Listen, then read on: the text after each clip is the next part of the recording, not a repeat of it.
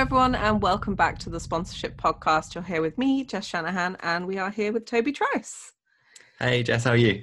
Yeah, really good, thank you. I've had a really nice day of networking at the Motorsport Days Live, like online conference, which is like the coolest piece of tech I think I've ever used. Yeah, it looks so good, so good. I'm gutted I couldn't make it because it looks like it's been a great time. So how's it been for you? Yeah, really good. Made some connections with some really cool people. Learned a lot about kind of electric motorsport as well, which is something that I'm kind of like background interested in. Nice. So yeah, it was good. And like obviously it doesn't replace the fact that, you know, the actual Motorsport Days Live event got cancelled in November, which is a shame because that's kind of like one of my highlights of the year. But yeah, it was a good kind of like, you know, thing to be, you know, keeping us interested and connected in the meantime until events can start back up again. Yeah, definitely. Fair play to them for putting that on because it looked pretty mega. Yeah, it was really good. So as a result, if I sound a bit croaky, that's because I have been talking nonstop all day. Fair enough. To be fair, I'm not far off that. I've been on sponsor meetings literally all day. Amazing. Yeah, it's been a good week. Awesome. Well, let's jump in with some fun facts. So this one's super exciting. So Toby is heading to Everest Base Camp in 2022, which is mind-boggling. That's so cool. I'm actually really jealous. It sounds wicked when you sign up, but then when you sign up and you have the realization of what you've actually got to do, it's not quite so cool. But no, I'm looking forward to going. It's doing it for charity. That's the reason why we're doing it, for Male Fertility. And yeah, I'm quite excited. But hopefully I get to go because race season literally falls the same time, and we're due to climb up there. We'll see. But I'm looking forward to going. Yeah, well, as we move closer to it, you'll have to kind of keep us posted on training and like all the stuff that you have to do to kind of prepare. Quite exciting. Yeah, well, we do. I need to get my hiking boots. I did kind of joke that I'd end up doing it in Converse because that's pretty much what I live in. So I better get kitted out soon. Absolutely. Jess's fun fact of the week, and I actually find this one makes me chuckle, is that she can't remember anything about the film she's watched. I find that hilarious, Jess. Yeah, but there's a perk to this because Okay. it means that I can watch a film twice and it's like it's the brand new experience every time. Honestly, the amount of times that I've said to my partner, I've said, "Oh, I found this really interesting film. I'm going to put it on." And as the intro is playing, he's looking at me. I'm like, "What?" He's like, "We've seen this." I'm like, "No, we haven't." He's like, "No, we literally watched it like 6 weeks ago." I'm like, "No." No, surely not. Jess, I'd love to step into your mind one day. It's chaos. It sounds awesome. Okay, so let's talk about, I guess this is kind of relevant to what I was doing today with the Motorsport Days Live online networking, but we're going to talk today about how to make a winning first impression, because I think that's really relevant, obviously, when you're meeting people in person, but it's just as relevant online. Yeah. And, you know, here's a fun fact about me is I recently was 15 minutes late to a meeting because I got it mixed up in my calendar. And when I asked for feedback from the person, she's like, yeah, the time thing wasn't great. I'm like, yeah, no. So that's not how you make a great first impression, by being late. So tip 1, don't be late to meetings. Tip number 1, yeah, be organised. Yeah, don't get mixed up with time zones. That's another thing. That's tricky these days, right? It's really hard. That's something that I've had to sort of balance, because I've got some contacts across the ponds that are actually in different time zones than each other, which always confuses me. So yeah, GMT is kind of the rule of thumb for me, is trying to make sure I organise it correctly in GMT. Yeah, it's difficult. And I always find, this is completely going off topic, but when the US switches to daylight savings time, it's like a week out from ours. So there is one meeting. So I have a weekly meeting with a US client, and there is 1 week of every year where I get it wrong because they've changed and we haven't, or vice versa. So it throws me every year. And I've been having these weekly meetings with this client for like 3 years. One day you'll learn. Still gets me. Yeah, one day. Okay, so yeah, the tip 1, don't be late to meetings. So I you know, obviously, Toby, you've been doing lots of, you know, online meetings and things like that. Is there anything that you kind of do to make sure that you're making a good impression over like a video call or a phone call? I mean, stick true to myself is for one, but certainly with the video calls, I have kind of like you know, I treat it like I am meeting them in person. So I dress well on the top half always, not necessarily the bottom half is always smart, because you don't need to worry too much about that right now. The joys of Zoom. Exactly. But no, I've got like kind of I've actually got some lighting in my room that makes sure that I'm lit correctly and that kind of stuff, so that when I jump on for the first time, people getting a good clear representation of me and my brand and kind of seeing visually who I am. And I think that's at the moment is the kind of current thing of trying to make a good first impression. It certainly becomes a bit of a talking point actually when I jump on Zoom calls now, because people are like, oh, what's that in the background, or what's that going on? And I think that's quite a nice thing. I've always been one of these people that's not been too formal when meeting someone for the first time, because I'm quite a chilled guy and I like to try and put that out straight away. And I think all the people that I've kind of met in face, on telephone, or Zoom, I've always just tried to make sure that that's been my kind of priority, really, is just get, feel relaxed. Because I think however you come across, it reflects quite a lot on that person, doesn't it? I think, Jess. Yeah, absolutely. And it goes back to that thing of like, you make a first impression in 7 seconds. And I think that's just as true for online as it is in person. So actually, if you are late, if you're having severe tech issues, if you don't look the right level of smart, and I'm not saying you need to be suited and booted the whole time, but you need to look presentable. I think that sticks with someone, and it is so hard to change that first impression once it's made. You can change it. So if you do like really screw up, you can change that first impression, but it's really hard to do. So obviously the best thing that you can do for a potential sponsor relationship is to make sure you nail it. And hopefully like the tips that we give for the rest of this podcast will help anyone who's listening to just make sure they are on point. Yeah, exactly, because it is so important, isn't it? Especially, and I know nerves sometimes come into play, and that sometimes goes against you because you're fully aware that you want to make that really good first impression the first time you meet someone. Sometimes your nerves can get the better of you, and I think sometimes just if there's someone that you're meeting that's quite a high profile, or this could be a big opportunity for you for a big sponsor meeting or something like that. Sometimes it's just good to take a moment, sort of try and relax yourself, because then when you do make that first impression with them, you're a lot more chilled and settled and you're kind of ready to talk. And I think that's something that I learned probably for like 4 or 5 years ago, when I was doing a lot of like photography work and meeting clients for doing photography work. And I suppose that's when I learned my skill then of doing that, because I remember meeting with like really high-end magazine editors and art directors and just being so nervous hoping that I'd get this gig, and I used to screw it up sometimes. I used to get so nervous and it doesn't come across confident, right? So it then makes it tricky to kind of keep that conversation going and actually bring that back to you've got control of the situation, and that's something that I used to struggle with. I don't so much now, so I guess I learned then.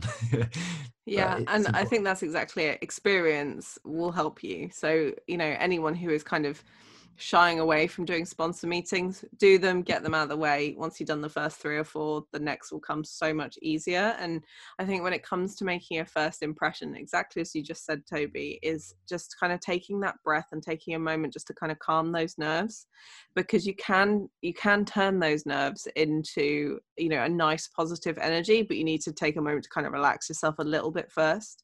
Yeah. And this is something that I teach to younger racing drivers who tend to feel very, very nervous when they suddenly have a camera stuck in their face. There's either like the inclination to waffle just to fill space, or to give one-word answers. And it's kind of similar when you're speaking to a sponsor. You don't want to do either of those things. So just taking a moment to breathe can really kind of help you just kind of settle. And I think a lot of people forget.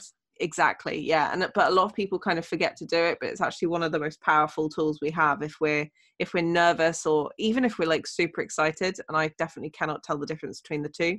I can't tell if I'm like anxious and nervous or excited anymore, because I think they're just one feeling.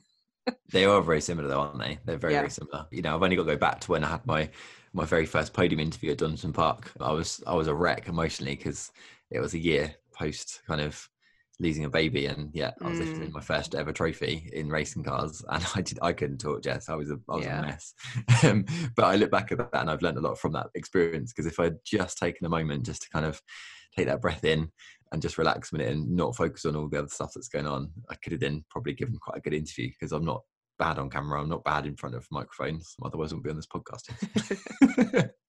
I don't know. I think sometimes that like real heightened emotion that you get after getting on the podium, racing, anything where you've had like a lot of adrenaline, I think that's people almost expect that, quite like to see that. And I'm always so amazed at drivers who are super composed, especially if it's like one of their first wins or podiums. But I guess it's slightly different when you're going into a sponsor meeting because, you know, in theory, you'll have had the time to prepare, to relax yourself, to make sure that you're kind of on point and ready. So I think, you know, I wouldn't worry about, you know, being a bit emotional or all over the place following, you know, lifting up a trophy after a race. But yeah, a bit of a different situation.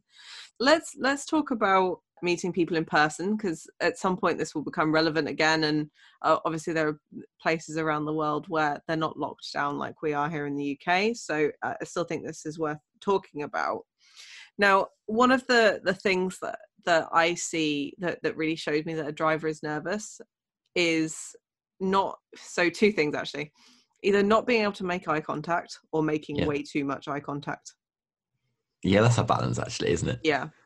So there's something, when you are someone who doesn't know how to interact with people, you're told to make loads of eye contact, right? So you say, well, I don't want to make eye contact with this person, but I have to, because that's how you show that you're interested.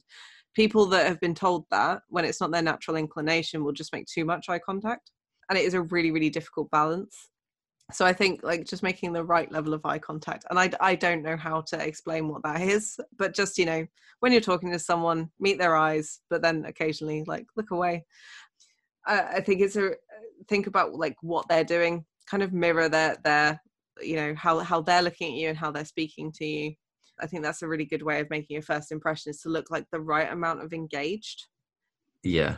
Yeah, it's a tricky balance actually. Is, Now yeah. we're talking about this, it's quite a tricky balance. I'm sure people listening are kind of thinking, you know, like what is too much eye contact, or what, you know, and it is a balance, isn't it? But I think you know, things like eye contact and things like that, they're all things that we you know do when we're conversating with people. But your own energy just comes across, I think, sometimes. Like I think when you're meeting people, if you're feeling happy and vibrant, smiley, and you're excited about whatever that person's talking about, they get that. You don't even have to tell them that you're excited, but they'll get that emotion. And I think that's really, really important, if you can kind of like put that message across in those sort of ways.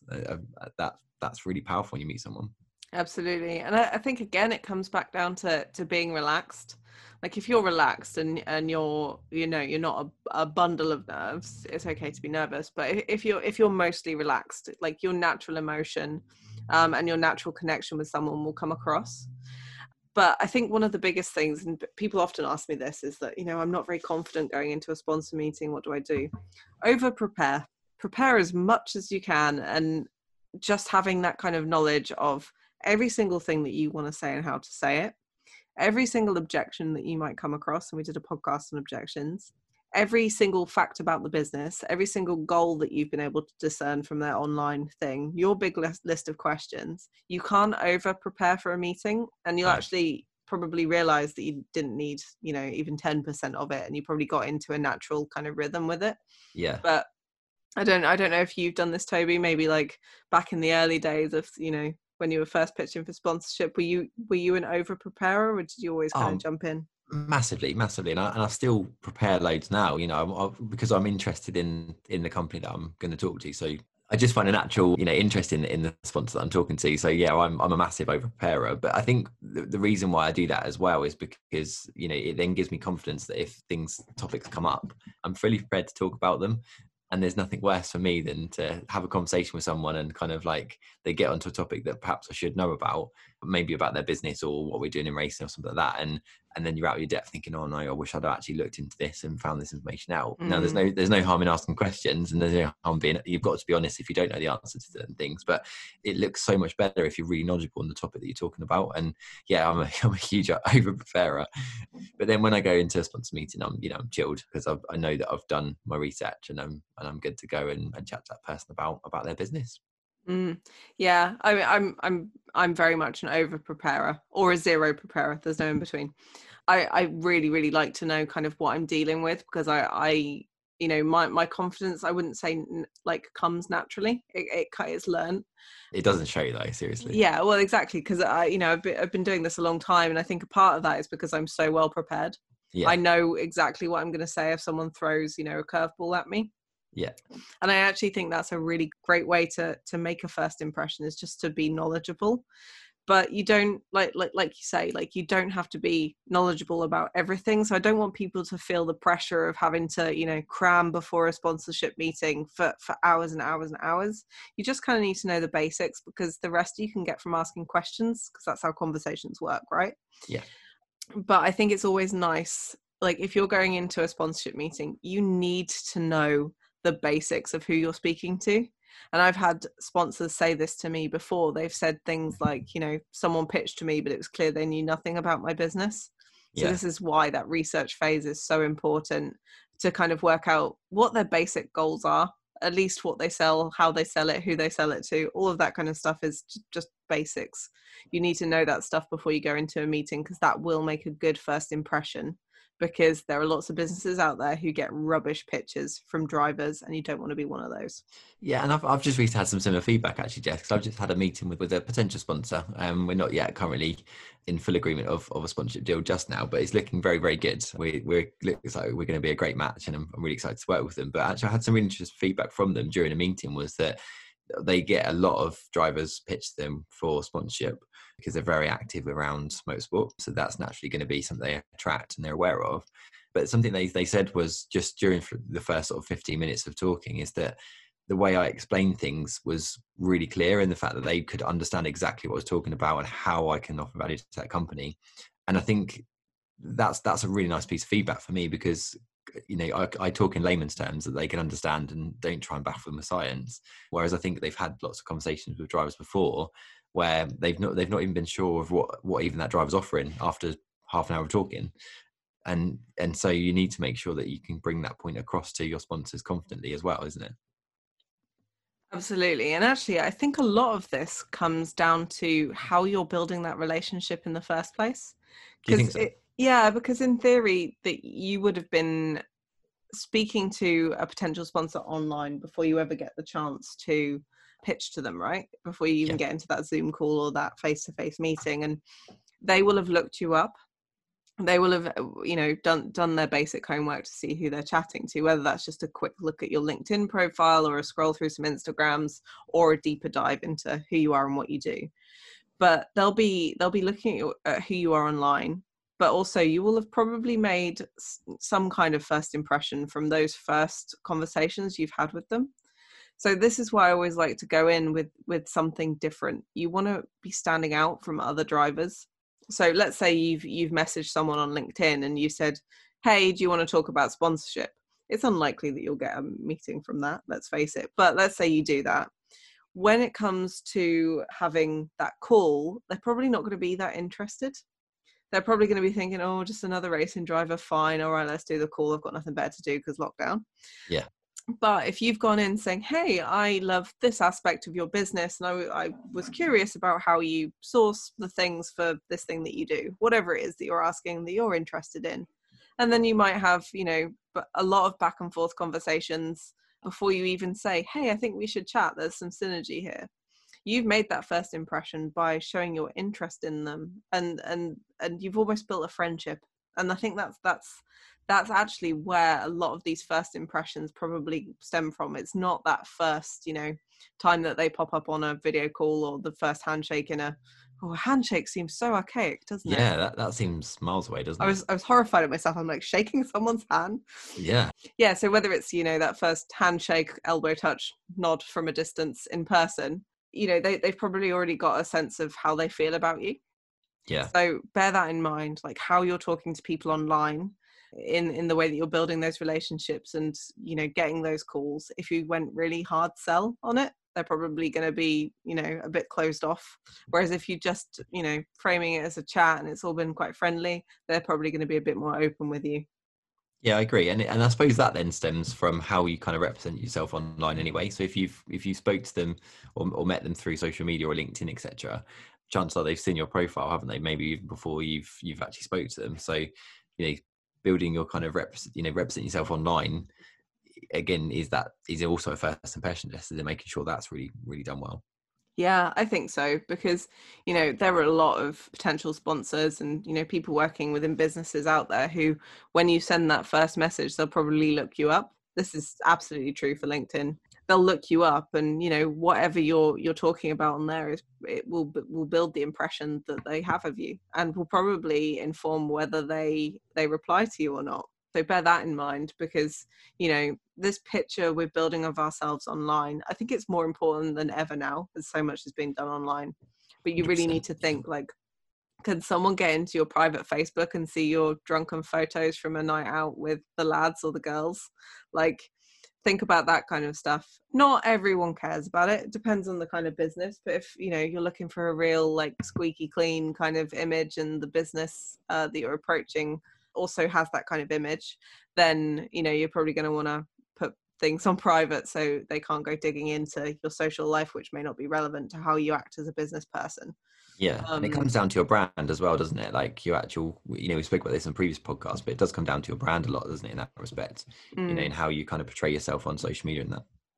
Yeah, absolutely. And, I think anyone who is building a brand for themselves, you can obviously do it in a way where you are, outgoing and fun and maybe a bit edgy, or you can build it as, the squeaky clean image that, is very corporate, very professional. Both of those are fine and are absolutely valid ways of doing it, as is everything in between and the further extremes. But you obviously have to consider the business that you're approaching. So if you are, quite a corporate image, you're not going to go to like one of the really edgy, cool, like energy drink brands, because it's just not a good fit. So again, they're going to look you up and be like, well, I don't see the synergy. I don't see why this is relevant. Whereas, if it's quite clear that you're a drifter who modifies their own cars and, travels the world with their dog, does all this like cool out there stuff, and maybe you vlog it, then that's going to appeal to a certain like group and types of businesses. Whereas actually going to a financial services business might not make sense for that person and their brand. Yeah, it's all about the right fit like that, isn't it? Yeah. So I'm just curious, just thinking while you were talking then, Jess, I'm just actually curious, like, I'd love to know what people's first impressions are of me. I don't know if you have that same kind of like wonder, because it's sort of not something we actually really talk about, is it? No. Like, I'm just casting my mind back when I first met you at Autosport back in 2019. That seems like a lifetime ago now, Jess. It does. Like I suppose it's 2 years ago, literally last weekend, isn't it? Happy Racing Mentor anniversary, Toby. Happy, yeah, that's it. where this madness all started. Yeah. But no, just thinking back to then, and I remember seeing you and talking to you straight away, and I was like, oh my god, she's so knowledgeable. Like, I need to spend time with her and understand exactly how this works. And of course, I read your book, so perhaps I had a voices there, isn't it? Yeah, and as soon as I then connected with you in person, I was like, I get Jess, like, completely. So I had quite a strong first impression of you. But yeah, just curious, because I just wonder, just generally, just out of interest, really, what people think of each of us in their first impression. It's not so I've got 2 points I want to make here. So the first is that you obviously read my book, so you'd already known that I was knowledgeable. Yeah. So I don't think that necessarily came from when you met me. It was just kind of backing that up. So actually, I made my first impression on you on stuff that I'd written. Yeah, true. And again, that's the same for anyone listening. The stuff that you write on social media is kind of going to give anyone who's reading, or maybe you're doing videos, anyone who's watching, going to give them a sense of, what you're like as a person. So it starts to build that first impression. But actually, Toby, my first impression of you was that you were going to do big things, because you had the entrepreneurial knowledge and like the interest to read The 4-Hour Workweek by Tim Ferriss. Oh yeah, we spoke for that on that day, didn't we? Yeah. And that really sticks with me, because I'm like, okay, like just knowing that you read business books and books about how to be an entrepreneur, and the efficiency and the automation that's in that book, which I definitely recommend to everyone. That made me go, okay, this guy gets it. He gets the business side of things. It's just the knowledge of like how to do the sponsorship things within that. Yeah. I was right. You was, I suppose. Yeah. You was. It's all clicking together, isn't it? Yeah. That's interesting. That's kind of the part that stayed in your mind, to be fair, because I completely forgot that we spoke about that book, because I think I read that like maybe 2 or 3 months prior, and I was on a really big like self-development hunt of just trying to be a better version of me. And then once I read your book, I was like, this can happen. Well, I remember it because you compared that book, which was like, well, it still is one of my favorite books, one of the most life-changing books I've ever read. You compared my book to that. So I was a bit like, whoa. But straight Amazing. up, straight up, they are my two favorite books: Get Paid to Mm. Race and The 4 Hour Working Week. They're on Mm. my shelf, sat in front of me now, looking at me. They are my favorite two books that I've ever read. So thank you, Jess.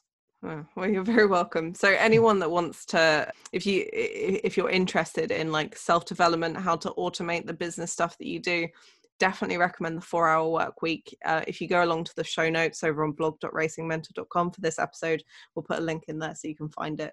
But I definitely recommend it. And I actually recommend, this is again off topic, but I recommend that, you know, anyone who is trying to better themselves and go out and get sponsorship to read books like that, self-development books and business books, because it's all super relevant. And I know we kind of translate that into sponsorship talk on this podcast, on the blog, everywhere. But, you know, you can't have too much kind of knowledge in reading. I think it really helps. Yeah, and especially if you've never run a business, you know, if you're going to companies to offer sort of sponsorship, it's really good if you can actually understand business and how business works and that kind of stuff. And I think this is probably more relevant to junior drivers or drivers, you know, first stepping into motorsport at kind of late teens or early 20s. I think if you can kind of read business type books, have that really good foundation understanding around business, then when you come to make that first impression talking with relevant sponsors, you're knowledgeable. You're perfectly relevant to sit there and talk about business and how things work and how you can create extra turnover, etc. I think that's probably quite a good point to this podcast, Jess. I'm actually now thinking, like, should we do a podcast on our favorite business books at some point? That's probably not a bad shout. Because I got loads. I was just thinking, I should recommend that, but I'm actually going to hold on to it and wait. Yeah, I'm reading another one at the moment, actually. Yeah. Yeah, I've got like 6 more to read in front of me, so I daren't even look at my bookshelf. I read a great thing the other day that was book buying is a completely like separate thing to reading books. Like they are unrelated. I've got so many to read, but I will still buy them because I like it. I like getting new books. It's exciting, even if I never read them. Stay on the shelf. Okay, we will definitely do a book podcast episode. Maybe we should have some kind of book club as well. Yeah, I think so. That'd be quite fun. Cool.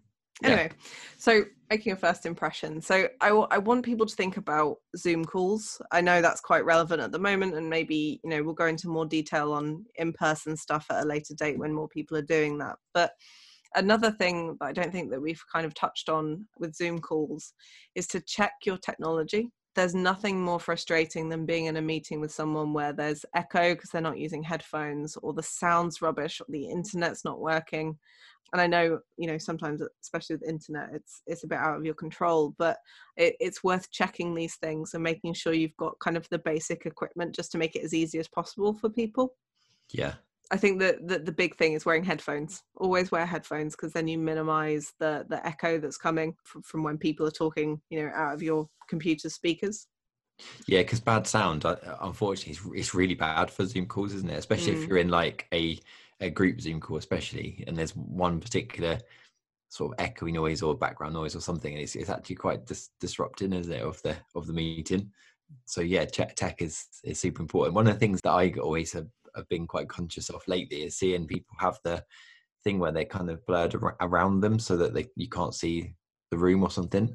And it's clever how it works, but it actually looks really rubbish because obviously the line around your head or shoulders it's just not very good. And I find that so distracting. As soon as I see that, I'm like, why are you hiding that? Why? It makes me just question it, and then I might not actually be listening directly to that person. And I've had a few Zoom calls lately where that's kind of happened. Like just go to a blank wall or something. You know, you don't need to hide what's behind you. Or if we're all aware that at the moment most of us are working from home anyway. Quite often my dog will pop up in my Zoom calls, and I just kind of almost make that a bit of a humorous thing rather than trying to block it out and kind of go on, you know, and it looks really obvious that you're doing that on Zoom. I just invite my dog up and go, here's my dog. And it just brings a bit more of a personable like experience to that person, like talking to you. I think that works. Yeah, it's when people are, even if they're on mute, shouting to like their spouse or their family or their kids or whoever, like off screen.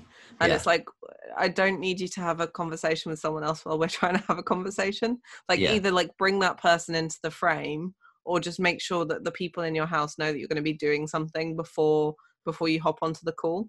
Yeah, that's it. Obviously there are so many things that can happen that's out of your control, and it doesn't always work like that, but there are precautions that you can take to make sure that, you know, whoever else is at home with you is not going to disturb you. Yeah. And I just think just don't try and hide it, because we're all aware of these current, working from home scenarios of these sort of things do happen. You might hear, like right now, Katie might come through my front door and that could make my dogs bark and that would come from the podcast. I'm aware of these things that might happen. And if it does, then you kind of deal with it rather than trying to hide it. I think trying to hide it doesn't actually work. I just kind of embrace the fact that that's just happening. Oh, look, typical working from home kind of problems. Yeah. And make something light of it. And I don't know, maybe that just gives more positive vibe of what you're trying to hide, rather than like nobody see, you can't see nothing here, and actually everyone's focused on that. Yeah, absolutely. We're all in the same boat, aren't we, at the end of the day at the moment? Like everyone else is working from home, and I think that there's some really nice things that you can do to just kind of make things easier on yourself. So like, if you don't have a space that's like really clean with a nice background, then just have your messy background. Make a point of it, being like, I've been working so hard, I have not cleaned my desk. It's fine. We're all human, kind of thing. And it adds a bit to your personality. Yes, I agree, because it brings makes you stand out. Yeah, I agree. And You're sometimes, like, sometimes people remember things like that. Like sometimes people go back and go, "Oh my god!" Like I remember the time when I first met you and this happened. Like, and sometimes that makes quite a nice long-term bond. Something comical that can happen can really sit in the back of someone's mind for a long time, and you just end up staying in someone's mind because of that. And that's actually quite powerful. Yeah, totally agree. And actually, I might not remember films, but I do remember every single dog or cat I've ever seen on a Zoom call. Including Jensen and Cody. Oh yeah, absolutely. Okay, so I want people to feel like they can talk about this really openly and like talk about how they prep and stuff. So I would love, if you're having issues with like how to make a good first impression, or you've got some horror stories, definitely want to hear your horror stories, or like any like positive experiences of like how you've made yourself stand out, please go out on over to the Facebook group. It's the Racing Mentor Sponsorship Community, and share your kind of your thoughts, your stories, your questions with us. I think this could be quite an interesting and fun discussion as to like how we've all been, making those positive first impressions despite not really being able to meet people. Yeah, because it's quite different times, isn't it? So I'd love to hear your stories. Yeah, absolutely. So I know I mentioned this to you, Toby, but we hadn't actually agreed to do it on this episode. But I want to introduce like a new segment that we're going to do just before our Drivers of the Week. I want to start coming to you guys who are listening with just one big sponsorship idea each week. And I think I'm good enough at the ideas thing and the stuff that I get really excited about that I don't have the means to do. So I'd really love to see people take these ideas and kind of run with them. So I kind of have one for today that I've actually been thinking about a lot over maybe the last week or so. And I know that there are a few drivers already, but no one's really focusing on it. And that's working some kind of like sustainability angle into what you're doing as a racing driver. Right. So I think this is going to be really, really, really important going forward, because there are so many businesses out there who have sustainability as one of their core values, who wouldn't touch motorsport because they see it as kind of dirty and polluting, when actually there's a lot being done in motorsport to make it, carbon neutral. There's lots of sustainable practices, big push for diversity, that kind of thing. So if you're a driver who makes it quite clear what you're doing from a sustainability point of view, you suddenly open up this whole new world of sponsors that wouldn't normally come near motorsport. True. What you do with that information is up to you. How you do it is up to you, but just something to think about for today. I like it. I like this element, Jess. Yeah, I don't know whether it's because I'm doing so much with like electric cars and things right now, and conversations actually that I had today at the Motorsport Days live networking thing. But yeah, just something for people to think about. Yeah, it's very thought-provoking. I'm actually now in my head just thinking of ideas myself. So that's a really good point. I know there's drivers working on sustainability right now as well. So yeah, I think that's quite a fun part of an introduction to this new section of the Race Mentor podcast. Yeah, so we'll try and do this every week before the driver of the week, and I'll try and kind of lean on stuff that's happening in the news, but then I'll also like really jump on some really weird stuff as well, because that's just how my brain works. And Toby, we can talk through ideas, and you can hit me with some as well, and we can talk them through, and hopefully it'll give some inspiration to people who aren't so used to thinking outside of the box as we are. That sounds awesome. I feel like this should be like challenge, Jess. I think it should be called Challenge Jess. I think that's Or you just give me like an industry and I'll be like, right, how about this? Yeah, maybe that's what we do. That could Okay, be yeah, quite that fun. actually sounds really fun. Let's do that. Challenge Jess. How Like it. long until I get stuck? So on that note then, guys, if you want something that you can help me out and help me challenge Jess, then please hit my DMs up at Toby Trice Racing. Because if you've got an idea that you think, oh, what would Jess say? Feel free to shoot that my way and we'll put that on the next episode of Challenge Jess. Love it. Right, let's go on to our driver of the week. We've got another driver that was nominated by a friend, and I'm loving this way. Like, you guys are all supporting each other. So our driver of the week this week is Nick Vaughan from Team Prawn Racing. So congratulations, Nick. He was nominated by a friend because he's been a massive contributor to just the world of like Audi and VW racing. So back in the day, he was a contributor to the Audi Sport Forum, but he's kind of, as you know, forums have kind of died a death. He's kind of pivoted what he's doing to YouTube. So you can find him on YouTube as Team Prawn Racing, as well as on Instagram and Facebook. But obviously 2020 was a weird year for everyone, but Nick was racing in the 750 Motor Club's Road Sport Series, managed to finish in the top 5 every race, and also took the top step in the most recent race. So that's incredible for a weird season, still with a novice cross on the car. So go check Nick out on Instagram, Facebook, and also that YouTube channel as well, especially if you are interested in that VW Audi race car kind of base. Yeah, I think it's pretty mega, and I just love the fact that obviously he's doing so good to the community, and that's what this is all about, isn't it? Helping each other out. He's got a vote from someone else within our community. I think that's lovely to hear. But yeah, we should all celebrate stuff that, you know, people that are helping each other out, because without that, you know, motorsport doesn't really exist, and that's really why we're here in the first place. Absolutely, and I think that motorsport family thing is really strong. Yeah. And I love seeing people who are willing to go and answer questions and support other people. So well done, Nick, for doing that. And, you know, anyone else who's thinking, you know what, I know a driver like that. I know a driver who loves supporting the community and doing big things, you know, whether it's within their racing championship or whether it's in a wider way. Please do kind of, you know, feel free to nominate them. You can find the form to nominate for driver of the week, and you can nominate yourself, and you should nominate yourself.